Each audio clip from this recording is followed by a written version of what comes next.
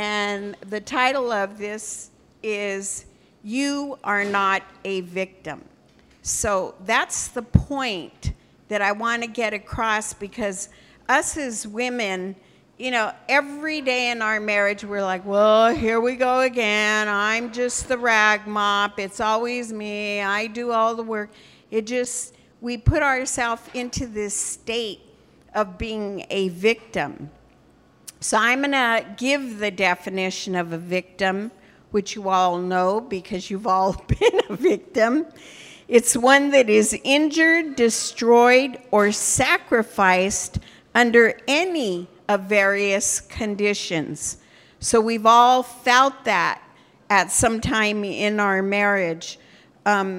Years ago, there was a woman when we started school that I worked with, and I absolutely adored this woman. She was just such a big help in getting this school together. And one day she came to me and she was just devastated. And she said she had found out that her husband was having an affair. And what made it even worse, he was having an affair with a relative. So that meant every time there was a family party, she'd be there. Every time you know, they did any kind of anything together as a family, she would see her, plus the hurt of everything. And she went and she said, I can't, that door's open. She said, everything that goes on, I think about that. So she went home, got every picture that she had of him, and she just ripped it up. She ripped it in pieces, and she came back and she told me what she had done. And I asked her, I said, why did you do that? She said, because the marriage was phony. It wasn't a marriage. I didn't have a marriage. And this is funny to me. It's kind of personal. I did the same thing in every picture of me as a teenager. I went in my mom's room and I ripped them all up because I hated the way I looked, because I was so skinny. I was about this fat. I should have that problem now. But I'd walk to school and I felt like I looked like this bird. And so I went and ripped them all up. So while I was scolding her, I was thinking, I did the same thing. But you know, through the years, I've had to minister to a lot of women that has happened to them. But one woman said something to me that when she was praying and she told God, you know, basically my marriage was a farce, you know, because she was the only one working at it. God told her, oh, no, your marriage was real. You had children out of this and precious memories. His was a fake, but not yours. And you know, when she gets to heaven, she's going to get credit for all that she did. And she'll probably get credit for his portion too. So God promises us that if we get out of the way, he will make us look good. Do you know that? Every time you're upset with your husband, anybody, but we're going to talk about husbands today. If you get out of the way and say, I'm not saying a thing, I'm not going to do anything, I'm just going to go right through this thing, you get credit for it. There used to be, I don't think we have them anymore, they called them daily breads, and it was a little loaf. And every day you were supposed to go in and pull out a promise. And that's 365 days of promises. And that's what God does. He promises us things. When you get to heaven, you will see that you're not who you thought you were, and that God is everything and more. Here on earth, we think we're nobody, and so we try to make ourselves a somebody. Me, it was my career, and then when I got saved, God took that away. He took away the clothes. He took away the money. He took away the dancing, the drinking, all the things that made me think we're cute in life. And he said, okay, now what do you think of yourself? And I was like, ugh. And God said, I will rebuild you. So no matter what you think of yourself, we're going to have a revelation that God is everything in your life and more. He's more than what we need. You will look into Jesus' eyes and say, it was worth it. That everything that you've done for your husband, everything that you've done for your kids, every negative thing that's come your way, every hurt, every disaster, when you get there, you're going to go, wow, this was truly worth it. Every pain and disappointment. But I had nothing. But you'll be able to say, but I had my prayer life and God's word. And that's what pulled me through. And it will. The other thing you can tell yourself today is everything that you've been through in your marriage, you didn't die, you're here, and you're alive. When you stare at the devil in his face and spit in his eye, that's when life can be rewarding. If you're not acting like a victim. But if you're walking around the house that you're the victim in this marriage and it's so horrible, you haven't spit in the devil's eye and told him, get out of here. So you can't turn it on him. Jesus made an open show of the enemy. He embarrassed him. He dragged him through the streets. So you're not a victim. Kevin Zadeh told the story, and he said that he was in his, when him and his wife wake up, that what happens is they both kneel down and start praying. And he said one morning he woke up, he was getting ready to kneel down, and he heard a little girl in the corner crying, just whimpering like, and he said he turned around and it was the devil. He was crying because he was awake and he was getting ready to pray. And I would love to go into it, but there's no time. But the devil does the same thing when you and I pray. When he sees us get up in the morning, he goes, whoa, they're up and they're awake. He's afraid of us. And I'm going to tell you what happened to me.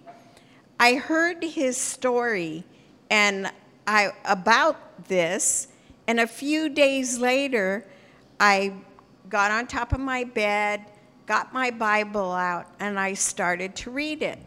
Well, Aubrey is our granddaughter, and she lives with us.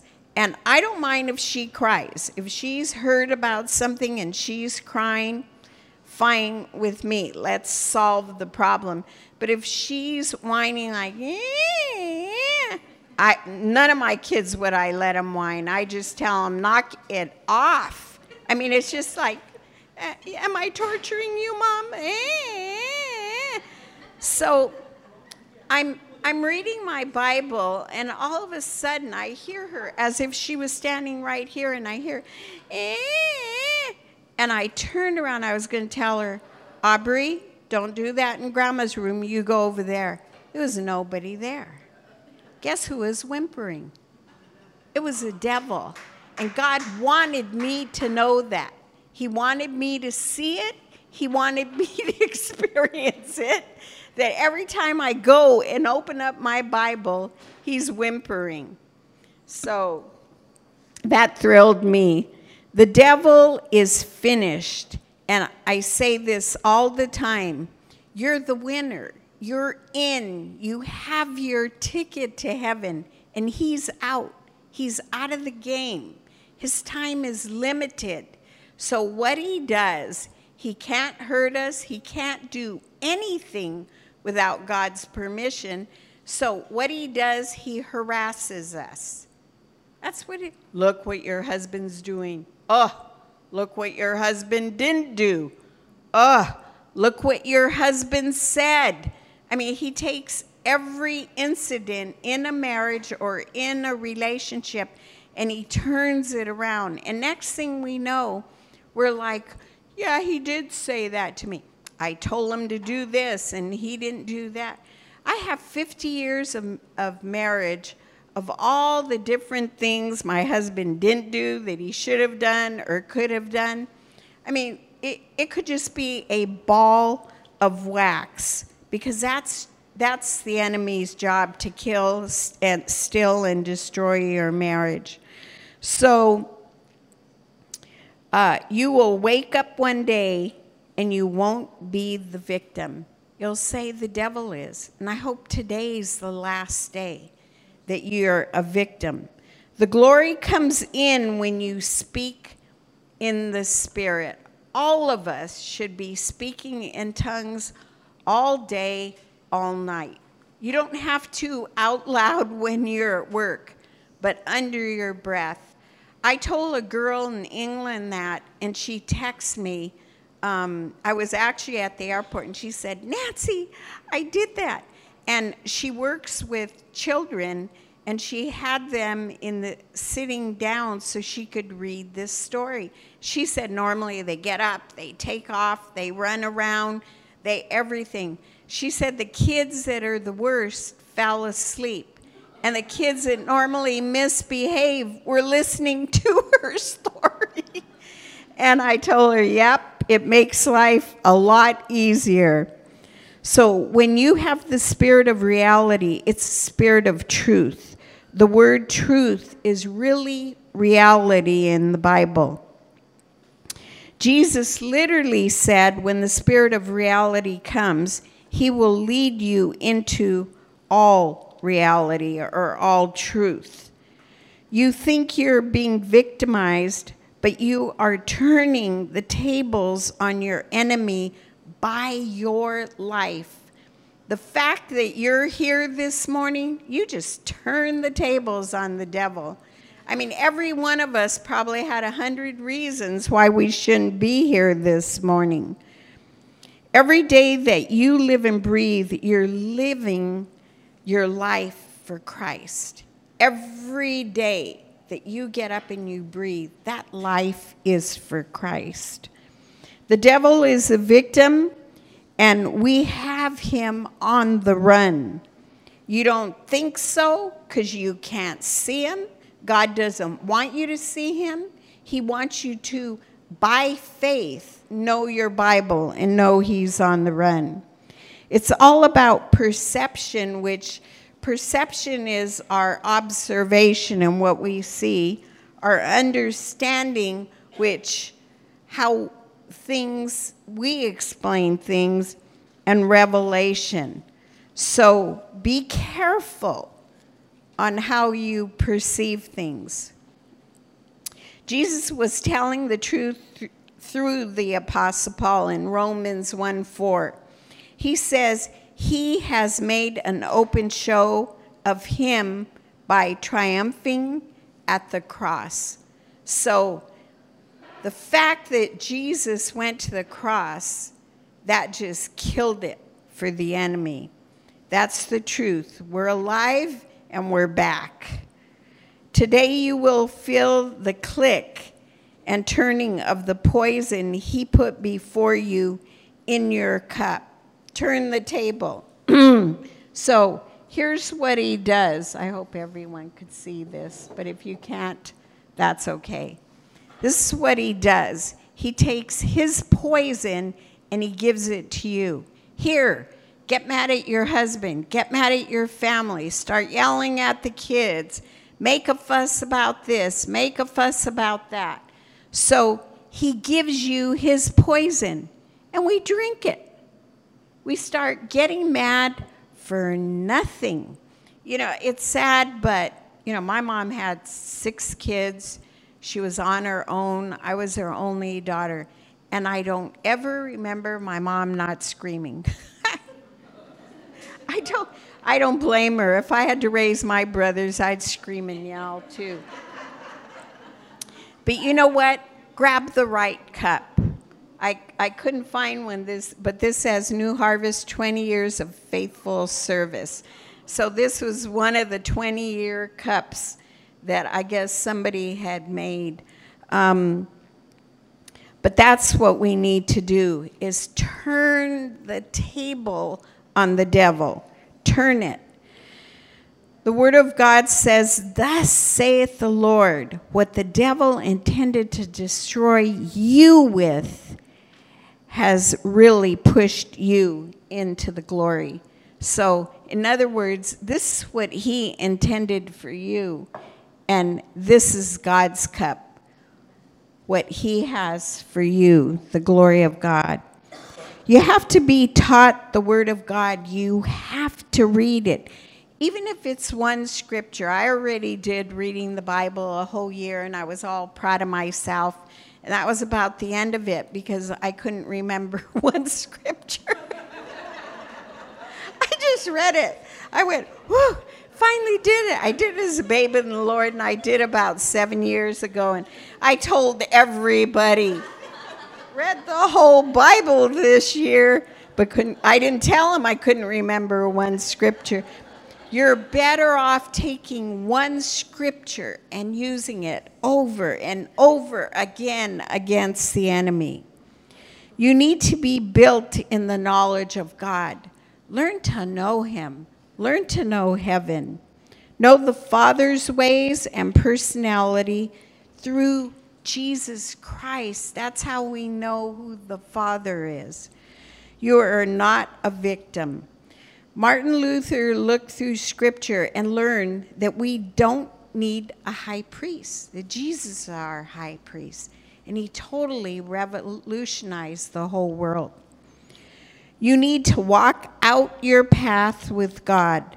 A fix is only a Band-Aid. You have to get it, and we could talk all day on this. A book was written on each one of you and what you're to accomplish. And the moment the seed hits the sperm, they say there's a flash of light. And that's when God puts in the DNA and makes you. The book about you was written first. And God didn't leave you alone. He sent angels to be around you to help you fulfill what God has given you. So our job is to walk out that pathway. If you're truly delivered, then you're free, because the Word of God says who the Son sets free is free indeed. It's permanent. But why do we not feel free? Because number one, we're not being obedient to the Holy Spirit. And the Father, the Son, and the Holy Ghost lives inside each one of us. We have all the help that we need. You can't just live from one service to the next and go, oh, I need to get in them doors. I mean, this has been a horrible day. When you go to church, be built up and ready to minister. Built up and ready to minister. No matter what has happened to you that day, come to minister, because there's people who are really hurting, and you have the truth. Even if you just put your arm around them, say, hey, how you doing today? I love to get a hug from Chris. She just kind of like, I feel like, ooh, I feel like God just hugged me when Chris does that. So come to feed, come to give, be ready at all times. Get here on time. So why? Why should I do that? The strongholds of the enemy are broken when you're aggressive. You be aggressive. Go in your home and be aggressive for God. Not aggressive over your husband. Be aggressive for God. You need to know Jesus' ways. Or do you know more about what's happening on Instagram?